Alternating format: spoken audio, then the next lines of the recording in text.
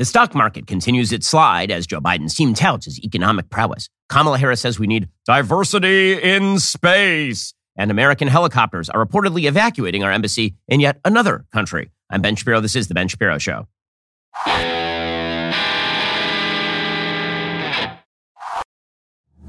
Today's show is sponsored by ExpressVPN. Do you like your web history being seen and sold to advertisers? No? Me neither. Get ExpressVPN right now at expressvpn.com/Ben. Speaking of which, you should be protecting your internet service, right? I mean, how many times do I have to tell you people this? If you leave your internet service open to anyone, this is a stupid move because many of those companies, they just hate your guts and they use the data to not only target you, but also they use that data to actually promulgate profits for themselves that they then use to target you. So stop handing over all that personal data. It's a dumb thing to do. Think about how much of your life is on the internet. Every site you visit, video you watch, or message you send gets tracked and data mined. When you run ExpressVPN on your device, the software hides your IP address, which is something big tech can use to personally identify you. So ExpressVPN makes your activity harder to trace and sell to advertisers. ExpressVPN also encrypts 100% of your internet data to keep you safe from hackers and eavesdroppers on your network. And ExpressVPN does all of that without slowing your connection, which is why it's rated the #1 VPN service by both Mashable and TechRadar. What I like most about ExpressVPN is it's super easy to use. Download the app on your phone or computer, tap one button, now you're protected. So stop handing over your personal data to the big tech monopoly that mines your activity and sells your info. Protect yourself with the VPN I trust to keep myself safe online. Visit expressvpn.com/Ben. That's expressvpn.com/Ben. Get 3 extra months for free. Go to expressvpn.com/Ben right now to learn more. Well, Joe Biden's team says he is doing an amazing job. And again, we have been told that Dark Biden is here, that it is because of Joe Biden being an amazing president that the Democrats are starting to see a certain level of electoral recovery going into 2022. That is not true. It has nothing to do with Joe Biden. Joe Biden remains a terrible and unpopular president. I don't know why I have to keep reminding folks of this, except that everyone seems distracted over Trump and the Mar-a-Lago raid, or they are distracted by the overruling of Roe versus Wade. But it is important to remember that the people in power right now are extraordinarily bad at their jobs, truly and completely horrible at their jobs. And yet they continue to maintain they're actually very good at their job. So yesterday, once again, stocks and treasury prices fell with the stock retreat accelerating into the close, according to the Wall Street Journal, as investors remained unsettled by the Federal Reserve's resolve to keep fighting inflation, even if it causes economic pain. Again, that would have been unnecessary if we didn't have a 40-year high in inflation brought about by continuous and endless government spending. Joe Biden fire-hosing another $500 billion into the economy come January as all of these student loans reset. The S&P 500 yesterday fell 0.7%. The Dow Jones Industrial Average slid 0.6%. The NASDAQ declined 1%. On Friday, U.S. stocks had fallen sharply after Fed Chairman Jerome Powell said the central bank has to continue raising interest rates and keep that at an elevated level until it is confident inflation is under control. And again, you can expect that this sort of stuff is going to continue because the underlying economic health of the system is being attacked by Joe Biden's massive tax and spend regime. These are the moves that he wants, and those moves are going to result in long-term economic stagnation. A lot of people on the right have been focused for the last year and a half on inflation solely. I've said since the beginning, inflation, we actually know how to stop inflation. The way you stop inflation is you radically raise the interest rates. We've done this before. The one thing that you can't actually predict is how to stop economic stagnation, not at least when you are burdening the economy with trillions of dollars in spending every single year and radically increasing the national debt and passing extraordinary regulations on business, ranging from diversity quotas on boards to energy regulations that make it nearly impossible to have an efficient economy. If you are worried about the long-term health of the American economy, then you should be worried about the fact that Joe Biden's actual underlying economic policies are quite bad. Put aside the inflation. I understand Republicans, they focus on what is right in front of you. And the thing right in front of you, economically speaking, is the fact that everything is way more expensive than it was 1 year ago and way more expensive a year ago than it was 2 years ago. That everything seems to be getting more expensive and is more expensive. They are focusing a lot in on the rate of inflation increase, which is a mistake because obviously if the trend tends to stall out, you can still have highly elevated prices that become a systemic part of American life, even though inflation is actually decelerating month to month or flattening out month to month. So Republicans made a messaging mistake right there. But the bottom line here is that the serious economic problem is not just inflation, it is stagflation. It is the stagnation combined with the inflation. And that is what is coming. Because if the only thing that was making the economy super hot here was the inflation, and then you cut out the inflation, what you're going to get is economic stagnation. And again, the inflation right now seems to be baked into the cake. Nonetheless, Joe Biden's team continues to maintain that he's incredibly good at this, that blowing money into the economy at a pace never seen in the history of humanity. And understand, Joe Biden's student loan bailout that he announced last week is the single most expensive executive action in the history of the country. It is not anything else. It is not Obamacare. Obamacare is an actual bill This is not a bill. This is the president of the United States saying, I'm just going to blow $500 billion into the economy, unpaid for, completely unpaid for. Well, according to Karine Jean-Pierre, the White House press secretary, this means that Joe Biden is doing historic, life-changing good for the United States. I think most Americans beg to differ. We're just saying that this is something that the Federal Reserve is going to, we don't want to step on, what the Federal Reserve is going to do. Our goal is to keep bringing down inflation without sacrificing the historic and life-changing economic gains that we have seen this country has made over the last 18 months. And, as Powell said, as Powell also said, the economy continues to show strong underlying momentum. We have regained all of the jobs lost during the pandemic. And if you look at the labor market, consumers are spending, as I said, what businesses are investing, and what American industry is producing. You continue to see the resiliency in our economy, and that's what matters. Well, actually, retailers are now having to discount all of their prices as they are starting the spending. The spending is coming under control now. People are starting to pull back a little bit in expectation of a recession. Investors are starting to see a recession on the horizon, which is why the stock market has been dumping. And meanwhile, Jared Bernstein, the White House chief of economic advisors, he's out there trying to explain that spending money is actually quite good for the economy. We have to spend more money. In fact, we are lowering the debt by spending more money, which is somehow like saying that the best way to avoid monkeypox is to go to as many same-sex orgies as humanly possible. Here's Jared Bernstein. Let's say I have $15,000 in credit card debt that I can't cover with my income, right? That's my deficit. So I've got $15,000 that I can't cover. So if someone gives me $5,000, and so now my debt is $10,000, I didn't just make $5,000. I don't have $5,000 extra dollars. I'm still dealing in a deficit. So how is that something I can use to pay to pay for furniture for my house? I can't. That's not money I have now. So the way to think about this is that the government is taking in way more in both receipts and spending way less than we have been in prior years. But it's still a huge deficit. And the deficit remains a negative, no question. We still spend more than we have.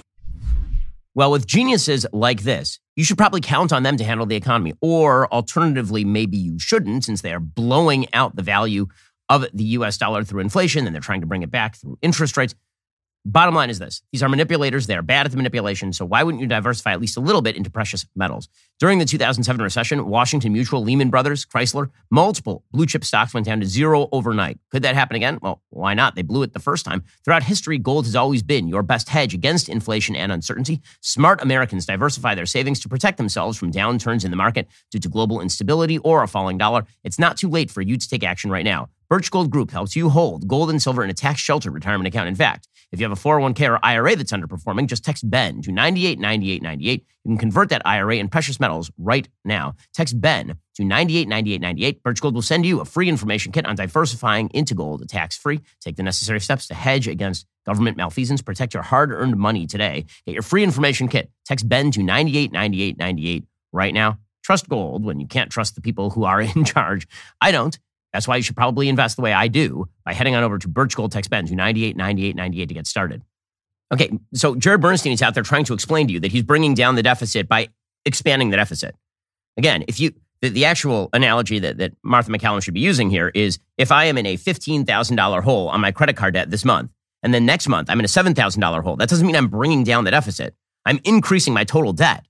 My deficit may have reduced month to month, but I'm still racking up the debt. But they keep just lying about this stuff in order to make you feel better about an economy that is set for a pretty long-term stagnation here. Again, this is not coming from me. The Biden administration, when they came into office, they were forecasting that after a couple of years of explosive growth, thanks to the recovery from the artificially induced COVID economic shutdown, that after a couple of years of really good growth, you were going to get economic stagnation at the level of 1.6, 1.7, 1.8% GDP growth from here on out. Those are bad numbers. Those numbers would not even keep up to the 2% inflation that is the Fed's target. That was the stuff that Biden was foreseeing.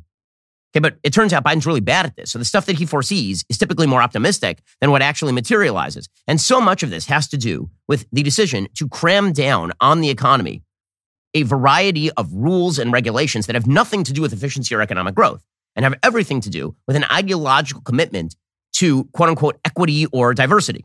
We saw this yesterday when there was a piece from the Associated Press about how the Federal Reserve was unbelievably diverse.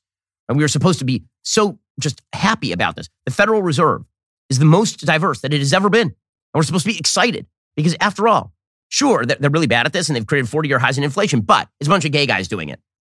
Aren't you excited? It's that trans woman over there who has decided to make your dollar worth less than it was 1 year ago. I know it's bad for you. In no other area of American life would you think you are being criminally victimized by this human being, but that human being is a minority. So do you feel better about it? And the answer, of course, is no. And yet this has now been baked into the economic cake in a variety of ways. So for example, right now, the NASDAQ has requirements that listed companies have to diversify their boards. This is the stupidest nonsense I've ever heard in my entire life. The point of having a NASDAQ-listed company is that it be as efficient as possible on behalf of its stockholders. You shouldn't have the NASDAQ saying, in order to trade with us, you have to have a gay person, a Native American, and a little person with bisexual tendencies. It's ridiculous, right? It puts inefficiencies into the game directly, right? The idea is to make the market more inefficient that way, because if these were the most efficient picks, they already would have been on the board, right? You wouldn't have to actually do central casting for the racially diverse street gang that you do in Hollywood. That's not how you cast the board of a company. This stuff is so absurd, by the way, that I have a friend who has a publicly traded company, and he was actually contacted by the NASDAQ and asked, your board is not diverse enough. You don't have enough women on the board. He said, what if I just call myself a woman? Then what would they do? And the answer is they couldn't do anything, right? He could call himself a woman and just diversify his board magically.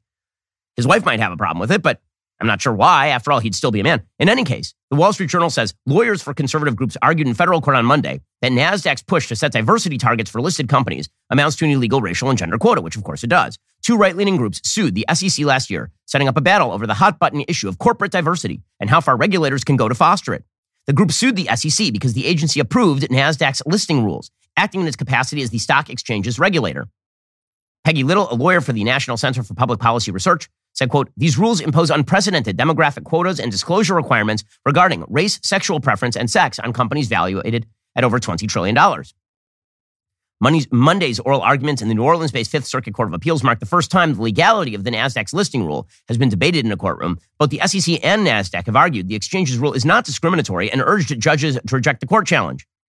NASDAQ's rule consists of two key parts. One part, which took effect earlier this month, requires NASDAQ-listed companies to disclose the gender and ethnic makeup of their boards using a standardized template. The other part, set to take effect in phases over the next few years, sets minimum diversity targets for company boards. Okay, that is obviously unconstitutional.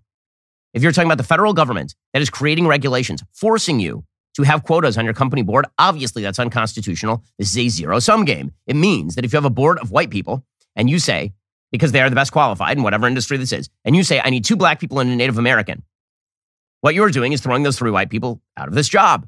That is a zero-sum game, and it is racial discrimination. For most U.S. companies, the ultimate target will be to have 1 female director and 1 director who self-identifies as a racial minority or as lesbian, gay, bisexual, transgender, or queer.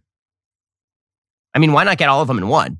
What if we have a trans female director who is lesbian, meaning a straight white male who calls himself a trans woman who's a lesbian? You just do that.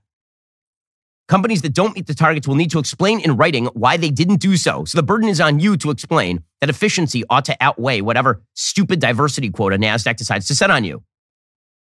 The SEC and NASDAQ have countered the exchange's rule as just a disclosure requirement, but it's not really a disclosure requirement.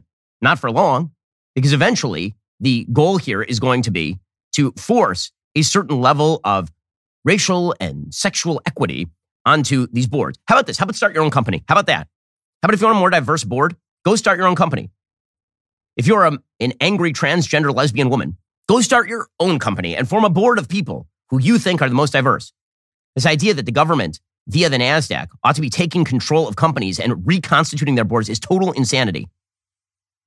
The SEC is trying to argue that the U.S. government didn't force the exchange to implement the rule, that NASDAQ developed the rule on its own initiative. Yeah, I'm sure. I'm sure that the NASDAQ just came up with it itself. I'm sure that this business group just said, you know what? We really need more lesbians on boards. That's the thing that we desperately need. It had nothing to do with Joe Biden's SEC.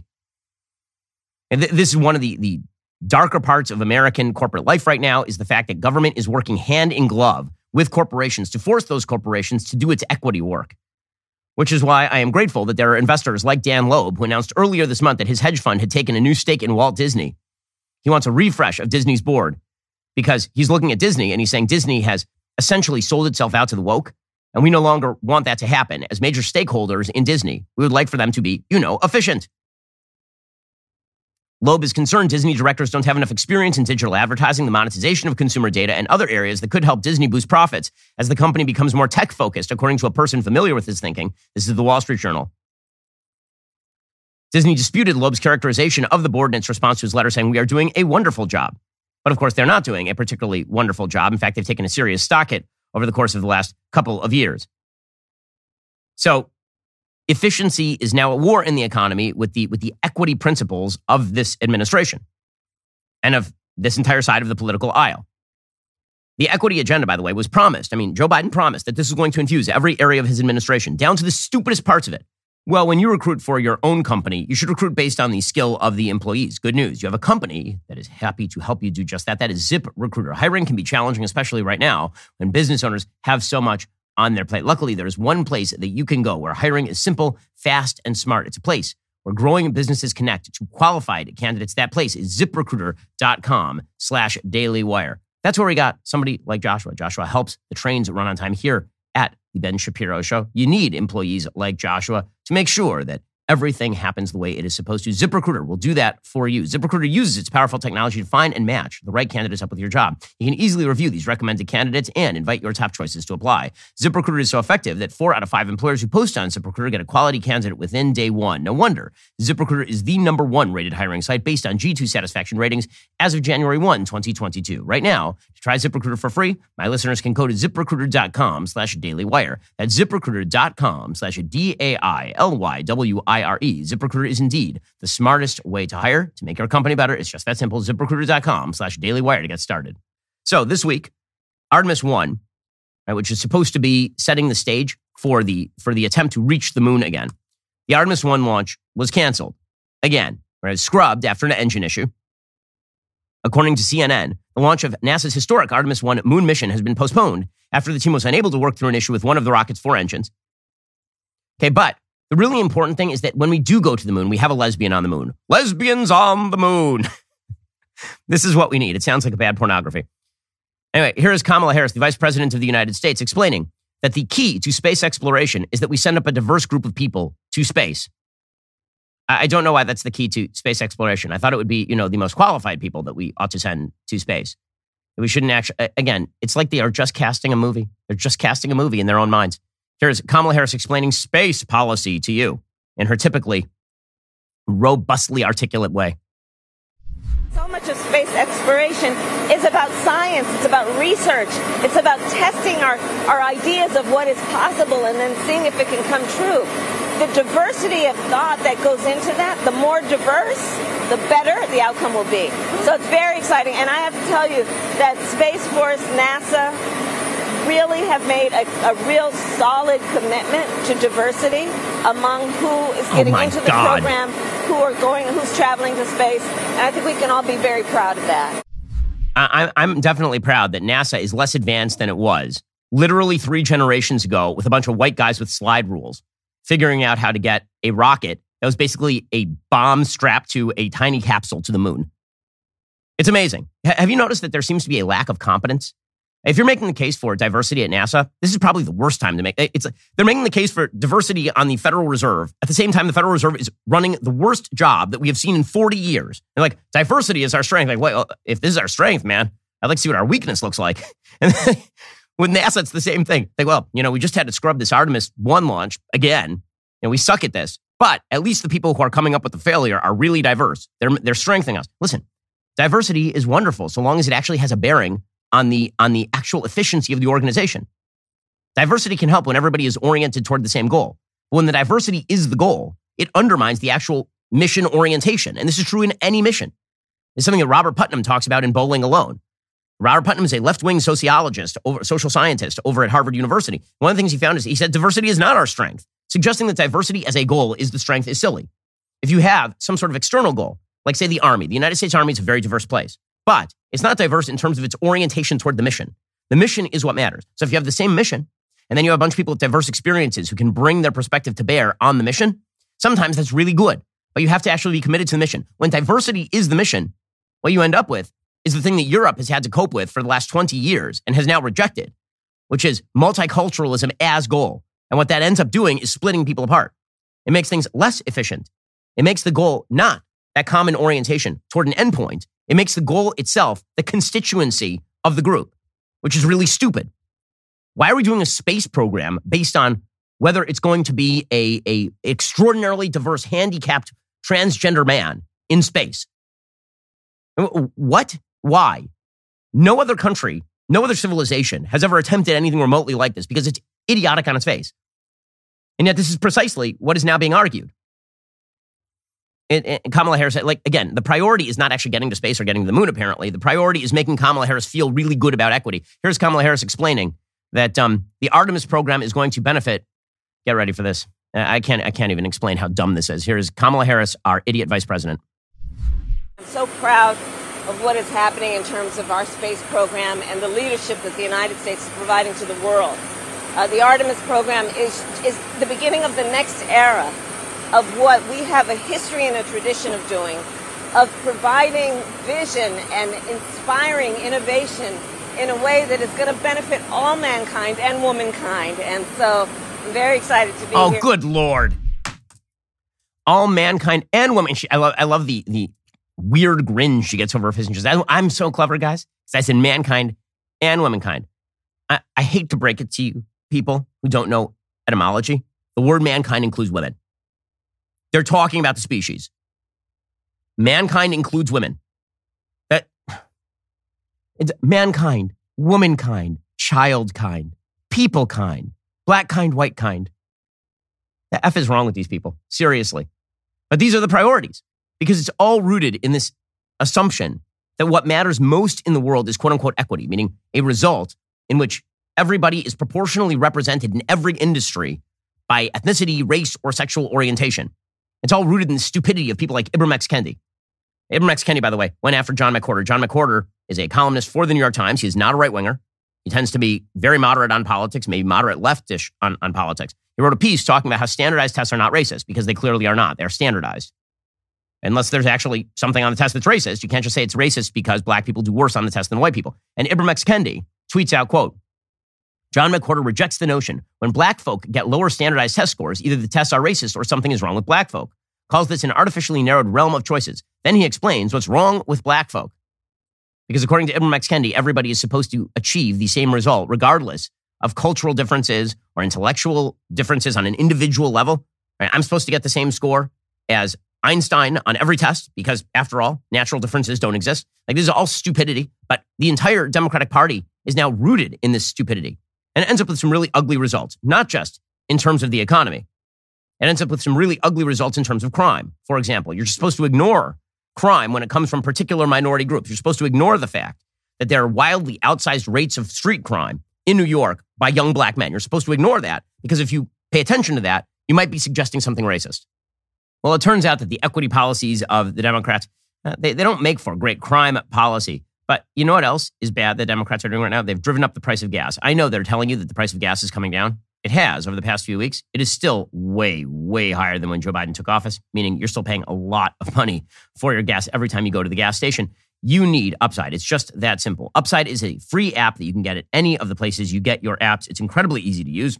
I get cash back every single time I fill up on gas, even at certain fast food restaurants and coffee shops. It's not too good to be true. It actually works. To get started, you download that free Upside app, use my promo code Ben, you get $5 or more cash back on your first purchase of $10 or more. Next, you claim an offer for whatever you're buying on Upside.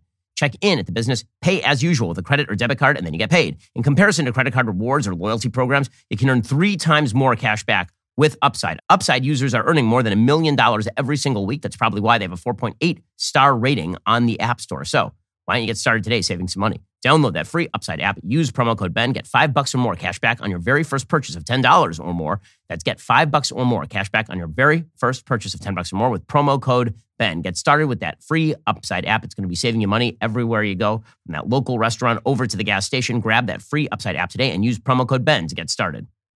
Which brings me to a piece. It's a shocking piece from Armin Rosen over at Tablet. It's titled, "It's Open Season on Jews in New York City." Quote, "The attack that sent 31-year-old Yossi Hirschkopf to the hospital was an unmysterious crime, the opposite of a stone-cold whodunit. Security cameras recorded clear video of a group of 4 men approaching Hirschkopf's car, with 2 of them repeatedly punching him through the driver's side window while his 5-year-old child sat in the back seat. Another camera recorded the license plate and model of the attacker's getaway vehicle. The assault took place around 3:40 p.m. on July 13th, 2022, on a busy street in Crown Heights. Hirschkopf believes his assailants were identified later that evening. In an ideal world, a victim's personal background would be irrelevant to whether their attackers are arrested and prosecuted, but at least in theory, Hirschkopf is someone with enough of a profile to keep the police and prosecutors focused on his case. The young Chabad Chassid is an energetic yet shrewdly understated local political activist, the kind of person who knows the total number of newly registered voters in Crown Heights off the top of his head, or who you might WhatsApp when you need to reach a particular city council member later that afternoon. He also manages a large urgent care center in Crown Heights, a position of real civic significance during New York's COVID nightmare. Hirschkopf is also a personal friend of mine, even though people I am not friends with should expect the police to move quickly when they're able to easily identify the people who bloodied them on camera in broad daylight in front of their child. The police did not move quickly. No arrests were made during the 2 weeks after the attack, a span in which the getaway car got ticketed in a totally unrelated incident, Hirschkopf says. On July 27th, an exasperated Hirschkopf tweeted, quote, "No arrests have been made despite the assailant's vehicle having been seen all over the neighborhood. My son still has a lot of trauma from the incident. We now Uber instead of walk whenever we need to go out." Perhaps not coincidentally, the first arrest in the case was made the day after that tweet, some 2 weeks after the attack. The first suspect was released on bail after the judge ordered a bond of $10,000, significantly less than the DA had requested, according to Hirschkopf. Hirschkopf is confident that after a long period of delay, the NYPD is now making efforts toward arresting the second individual who physically attacked him. Perhaps the attack, which stemmed from a seemingly innocuous dispute over a parking space, was just too fraught of an event for police to want to handle too aggressively. Maybe someone feared that drawing additional attention to a group of young black men attacking a prominent Orthodox Jew would threaten to inflame tensions in a neighborhood with a long but mostly improving history of racial division. Maybe, but maybe not. Overload in the New York court system, increasingly lenient prosecutors and judges, and a police department in which officers are quitting at a growing clip all make it easier for even open and shut cases to languish and for people at every level of the system to find excuses not to resolve them. In a study released this past July, the New York-based group Americans Against Anti-Semitism found that of the 118 adults arrested for anti-Jewish hate crimes in New York City since 2018, only 1 had been convicted and sent to prison. 1. That's an astonishing statistic. 118 adults were arrested for anti-Jewish hate crimes in New York City. In the past 4 years, 1 was convicted and sent to prison. You think that has nothing to do with the equity ideology that Democrats are promulgating? Because let's be real about this. The vast, disproportionate number of crimes committed against Jewish people in New York City are being committed by people who are ethnic minorities. And that is unacceptable. You're not allowed to notice that. It's why every crime report that you read all over the country, when a white person does the crime, it appears in the crime report. It appears in the newspaper that day. When it's a black person who commits the crime, the idea is that the media refuse to cover the race of the person. You'll have to get eight paragraphs in before the race is discussed, even if the person is at large and the description of the suspect is necessary. Because again, equity above all. All of this is crippling to America's efficiency, to America's decent running, of course. And when we talk about things that are crippling to running America decently, we also have to talk about America's energy policy. So the United States continues to pursue green boondoggles, dumping $1 trillion in the last few months into climate policy, calling it inflation reduction. It's not going to reduce inflation, not one iota. And now they call it a climate change bill. What they're really going to do is just dump hundreds of billions of dollars into boondoggle technology that is not going to pay off in any really efficient way.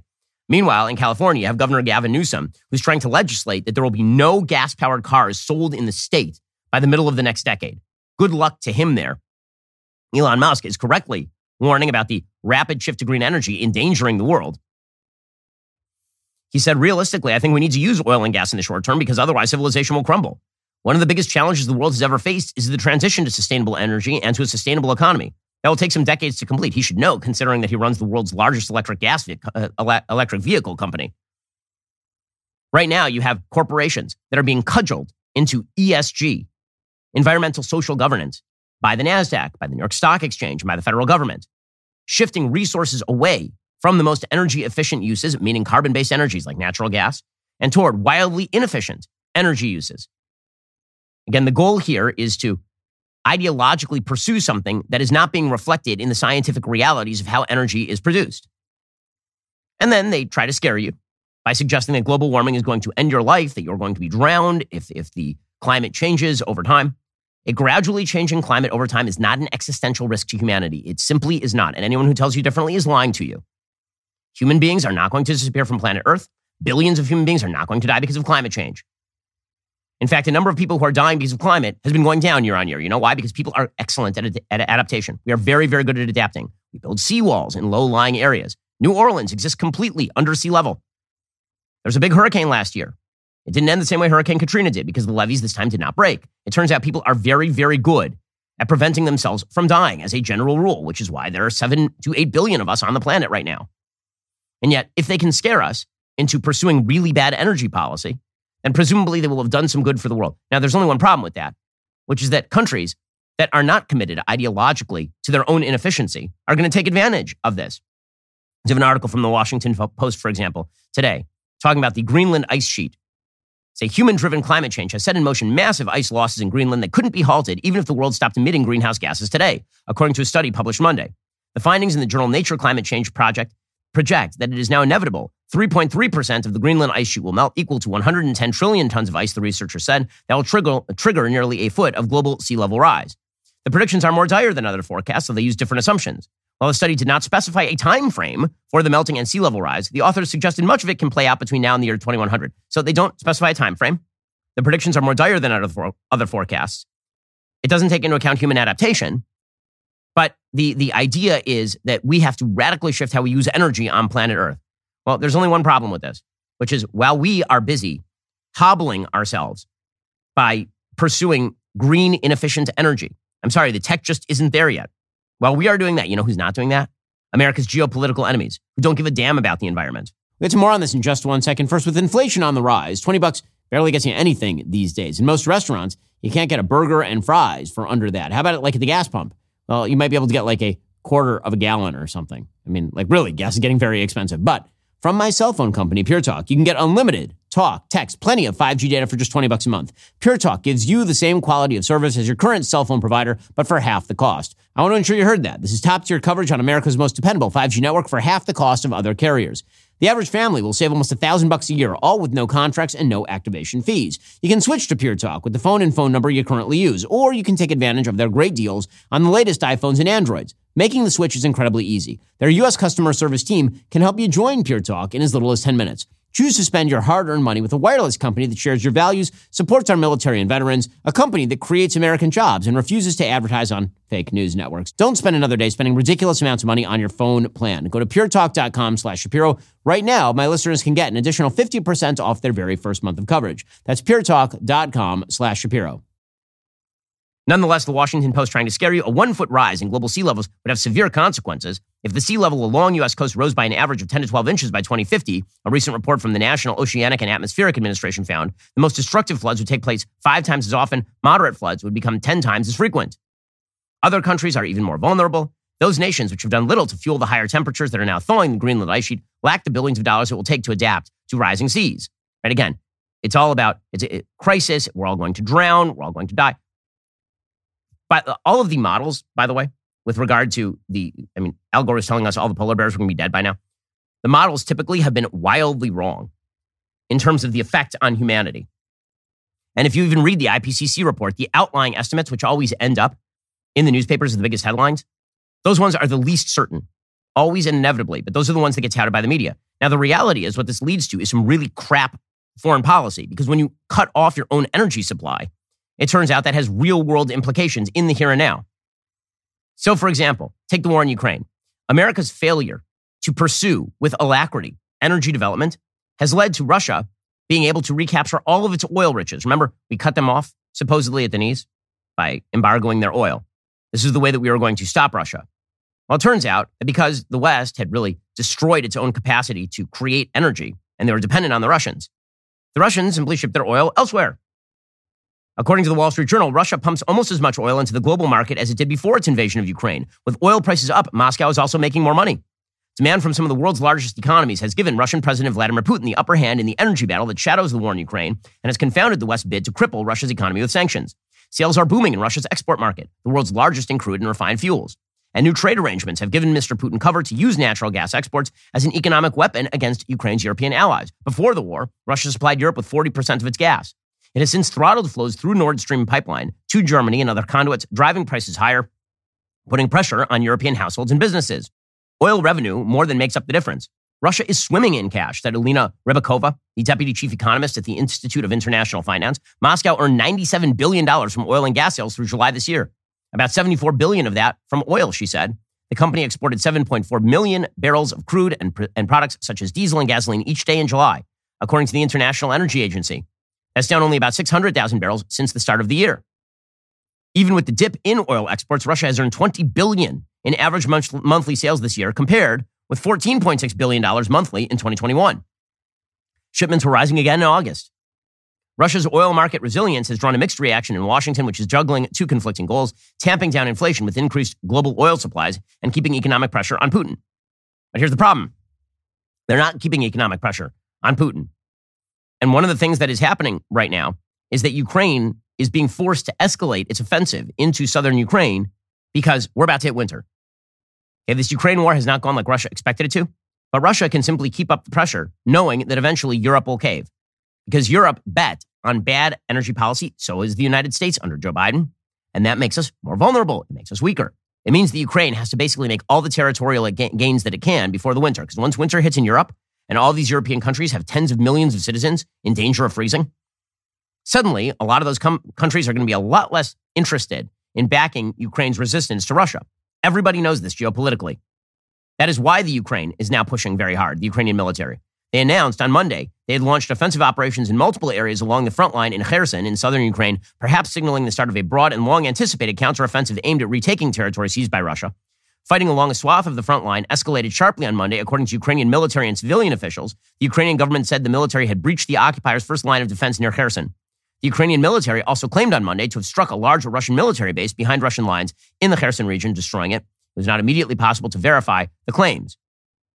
A United States defense official lent support to the idea Ukraine was escalating its offensive in the south, saying, quote, the announced offensive shows the Ukrainians' appetite for progress on the battlefield. Again, the reason that they are doing this is because winter is coming. Everybody knows it. There would not be as much of a rush for this sort of offensive if it were not for the fact that we have pursued a really crappy energy policy, which again is part and parcel of a green policy pursued by the left, more broadly internationally, and pursued by the Biden administration. Speaking of which, the situation in the Middle East continues to melt down thanks to the insanity of the Biden administration. Every area they can, they are wrecking things. This is why, as I said yesterday, if Republicans focus on anything except for Democrat failure, they're making a large-scale 2022 mistake. Well, there's another mistake that you might be making right now. Maybe you overpaid your taxes over the course of the last couple of years and you don't even know it. If you own a business, the past few years been a pretty bumpy ride from COVID lockdowns to Biden inflation. You could probably use a break. Innovation refunds can help you. If your business has 5 or more employees and managed to survive COVID, you could be eligible to receive a payroll tax rebate of up to $26,000 per employee. It's not a loan. There's no payback. It is a refund on taxes that you probably shouldn't have paid in the first place. The challenge is getting your hands on that money. How do you cut through the red tape and get your business the refund money? The answer is you go to getrefunds.com. Their tax attorneys are specialists in this little-known payroll tax refund program. They do all the work, no charge up front. They simply share a percentage of the cash they get for you. Businesses of all types can qualify, including those who took PPP, nonprofits, even those that had increases in sales. The team at getrefunds.com have already returned over $1 billion to businesses. They can help you as well. Just head on over to getrefunds.com, click on Qualify Me, answer a few quick questions. This payroll tax refund is only available for a limited amount of time. Don't miss out. Go to getrefunds.com. Again, that's getrefunds.com. Check them out at getrefunds.com and see if you can get back some of the taxes you shouldn't have paid in the first place. Well, folks, yesterday, in the fervor of my team's rush to bring me one of our official Johnny the Walrus plush toys, they mistakenly brought me one of my many other walruses, a luxury few men have ever experienced. You know, we take all of that Jeremy's Razor money, we apply it to the walruses that we have stashed all over the office. That being said, this right here, this is the one true official Johnny the Walrus plushie. Greatest of walrus plush toys is now available at dailywire.com/shop. A cuddly companion makes the perfect gift for any child or anyone who's enjoyed Johnny the Walrus by Matt Walsh. To be honest, this is a magnificent piece of plush. This is high quality. Rather than buying another stuffed animal for your kids from woke companies that hate you, buy these instead. After all, its pronouns are listed right on it. My kids enjoy their Johnny the Walrus plush, and I am sure yours will too. Head on over to dailywire.com/shop or click the link in the description to bring home one of your very own walruses so you too can be a man of many walruses. Alrighty, so let's talk about Joe Biden on foreign policy. So you may have noticed that there was video that emerged yesterday of helicopters evacuating Iraq's U.S. embassy. How many more embassies are we going to have to evacuate by helicopter here under Joe Biden? It is incredible how bad he is at foreign policy. As bad as Joe Biden is on domestic policy, he is significantly worse on foreign policy. It is truly incredible. Here was video yesterday of helicopters taking off from the top of the U.S. Embassy in Baghdad. So this is great. And there it goes. More. How many times can we... did Joe Biden deny that this is going to happen this time, and then it happened, like it did in Kabul, Afghanistan? Speaking of Kabul, Afghanistan, it is worthwhile noting that America's enemies are on the move because 1 year ago, Joe Biden pulled randomly out of Afghanistan and left the entire country to the predations of the Taliban. There are still hundreds of Americans who are stuck behind enemy lines over there, tens of thousands of people who worked with American forces, tens of millions of women who are stuck over there living in giant black sacks because the Taliban wishes them never to have anything resembling a normal life. The good news is that, as you know, this is an administration that truly cares. So we hit over the weekend the 1 year anniversary of the murder of 13 American service people in Kabul. Remember that basically the Biden administration allowed the Taliban to take over Kabul while America was still there trying to ship out some of our allies. And this put American soldiers in direct line of fire from al-Qaeda terrorists and ISIS-K terrorists and all the rest. And 13 Americans were murdered because of Joe Biden's horrific policy. That's putting aside the Afghans who were falling from wheel wells from thousands of feet in the sky. Well, Karine Jean-Pierre, she was asked, did you contact any of the American service members' families, the people who were killed a year ago? She's like, well, we did put out a public statement. It's that kind of empathy and sympathy that old Joe is known for here. The president marked the end of the U.S. withdrawal from Afghanistan, the end of the war there. How does the president plan to mark that occasion? Does he plan to speak to the American people? Does he plan to honor the lives of the 13 service members who were involved? As you know, last week on Friday, we did put out, the president put out a statement, released a statement where he named each of the 13 troops who were tragically killed that day. The president feels deeply about the loss that was suffered 1 year ago. He does. He feels really deeply. In fact, we have video evidence of him feeling deeply on Friday when he was asked specifically about whether he had spoken to the family members. Here was Joe Biden feeling deeply. Mr. President, have you spoken to any of the family members of the 13 soldiers who died last year in Afghanistan? Not today, but I have spoken in the past. Well, yeah, that's some deep feeling that you're noticing right there. Meanwhile, and what's happening in Iraq is the predictable result of what happened in Afghanistan, Joe Biden's Iran policy. Remember, Joe Biden is desperate to sign a deal with the Iranian government for no reason that anyone can discern. It makes no sense whatsoever. The Iranian government is becoming more and more intransigent. They're becoming more and more clear in the fact that they hate America, that they see this as a hudna, that they see this at best as a temporary ceasefire that allows them to achieve an ultimate goal of a nuclear weapon with radically escalated military possibilities in the Middle East, in their ballistic missile program, as well as their conventional weaponry. And Joe Biden is going to give all of that to them. And what's happening in Iraq, in order to understand that, you have to understand what Joe Biden is doing in Iran right now. He's attempting to basically surrender to Iran. According to the Jerusalem Post, after months of hibernation, Iran nuclear talks woke up again last month when the EU presented what it said was the final draft of the deal July 21st. Since then, Iran submitted its response, continuing to make demands on the sanctions relief and guarantees front. American diplomats and Israeli sources says Washington has not accepted yet, but the sides agree on most of the overall deal based on the July 21st draft. The EU text describes the implementation in 4 steps. On day 0, the Joint Commission founded when the Joint Comprehensive Plan of Action, the JCPOA, was formed in 2015, would convene without the United States, which would only join the commission 165 days later. By that time, Iran and the West are supposed to reach an additional deal to free Western prisoners in exchange for freeing Iranian funds.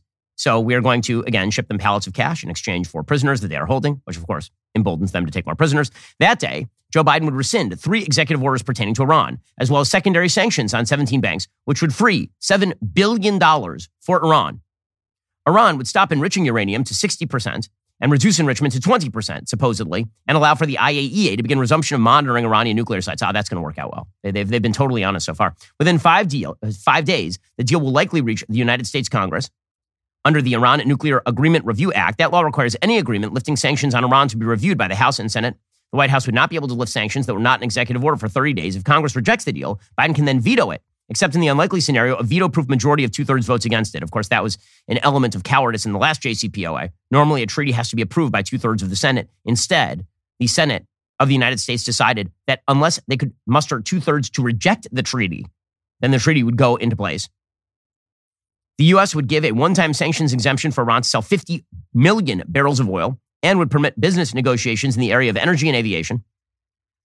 Iran would stop enriching uranium to over 5% purity and start a preparation period to transfer information to the IAEA. By reimplementation day, Iran would have to fulfill its commitment to the IAEA. But the U.S. would then remove all secondary sanctions on Iran and all agreed-upon terrorist designations and explain to businesses what the lifting of sanctions means. In the coming years, the JCPOA's original sunset clauses would go into effect in accordance with the UN Security Council Resolution 2231 without any extensions, which means in 2024, limitations on advanced centrifuges, research and development would begin to expire. In 2025, the snapback sanctions mechanism, which brings back sanctions on Iran if it violates the deal, would expire. So I noticed that the calendar now says that it is 2022. So in other words, within 2 years, limitations on advanced centrifuges research disappear under this deal. In 2025, all the snapback sanctions disappear. In 2026, the restrictions on using centrifuges, including advanced ones, begin to expire. By 2030, the Iran deal expires entirely. At that point, of course, this means that Iran has capacity to take in as much money as it could possibly want for everything. And what the United States and its allies have received in return is effectively nothing. Effectively zero things, because time continues to march forward. And Iran continues to march forward. This is just madness. By the way, the U.S., in the process of this, would lift the conventional arms embargo on Iran. So Iran would have complete access to all conventional arms under this deal. This is what Joe Biden is pursuing right now. Well, Iran is looking at this and like, hey, maybe we can make some trouble over in Iraq, because it turns out 2/3 of the Iraqi population is Shia. It is a majority Shia country. And so what we are seeing right now is massive chaos as the government of Iraq is in a state of almost full-scale collapse. This has been true since Barack Obama basically decided to pull out all Western troops from the Iraqi theater. As it turns out, once you pull out troops from these areas, things become significantly worse for America's interests.